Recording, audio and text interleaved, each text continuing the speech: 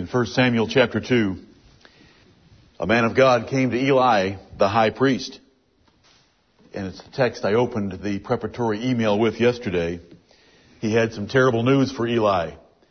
Eli was God's man in Israel, at that time the high priest, but he did not rule his house like he should have, and the judgment upon him was terrible. Right. We have some very popular and well-known words in 1 Samuel 2:30, where the Lord said, "Them that honor me, I will honor, and they that despise me shall be lightly esteemed." Amen.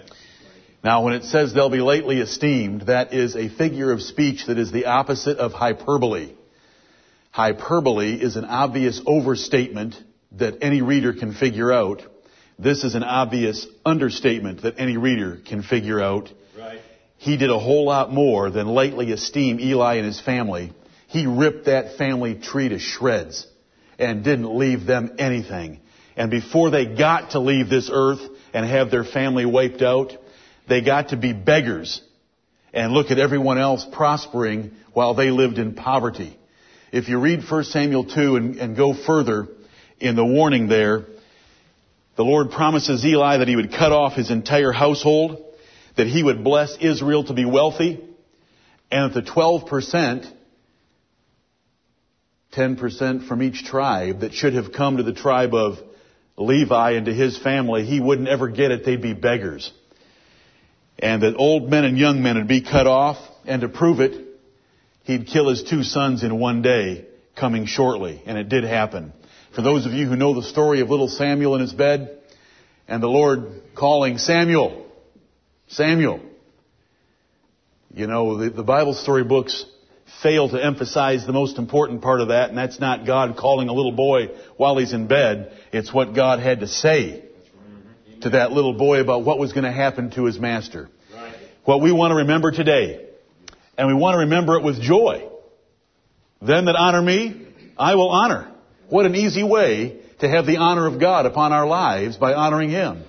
"And those that despise me shall be lightly esteemed." God will destroy them, in this church or out of it. And we want to remind ourselves of that this day by what we can read in the book of Joshua about God's dealings with His church under the Old Covenant. Lord, help us to honor Thee this day and obtain Thy honor upon us. Let us pray. Our Father in heaven, O Lord, our Lord, how excellent is Thy name in all the earth. Amen. In Thee do we put our trust. That's right. Thou art our high tower, our refuge, our fortress, and the rock of our salvation. Right. Father in heaven, forgive us our sins. Forgive us where we have not honored Thee as we should have honored Thee. And have mercy upon us, and cleanse us from all iniquity. And turn our hearts unto Thee, that with a full heart and a true heart we will honor Thee this day. We thank Thee for Thy precious word, the Bible, a lamp to our feet and a light to our pathway, which guides us and shows us what Your perfect will is for our lives. Teach it to us more clearly. Convict us of it more deeply. And incline our hearts, our feet, our hands, our lips after its ways. Father in heaven, what a blessed statement that them that honor Thee you will honor. We tremble before the God of Eli. We tremble before the God of Achan. We rejoice before the God of Samuel and the God of Joshua. Amen. Help us this day, O Lord, to be like the latter two and not like the former two. Help us, Heavenly Father. We want our souls, our families, and this church to be holy in Thy sight, to be found faithful today and in the day of the Lord Jesus Christ. Help us to this end. Heavenly Father, see the desire of our hearts that is there, O Lord, and increase it. And remember us for good. See the righteousness and integrity of our lives, forgiving us the sins of our youth, all our presumptuous sins and those sins of ignorance. that we might be faithful unto Thee. Amen. We pray for Thy servants and saints, Thy churches, and Thy kingdom in this earth, that You will defend it, protect it, preserve it, and prosper it, O Lord.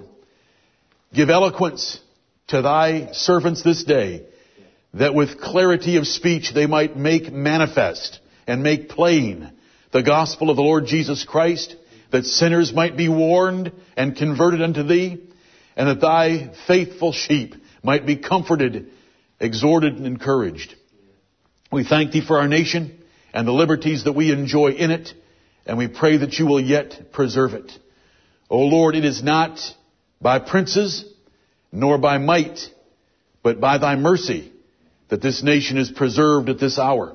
Amen. It is not by its wisdom, for it is one of the foolish, most foolish of all nations. It is not by might, for we are one of the weakest of all nations given our situation. Help us, O Lord. Have mercy upon us, and keep this nation as the apple of Thine eye for the sake of the righteous that are in it. Amen.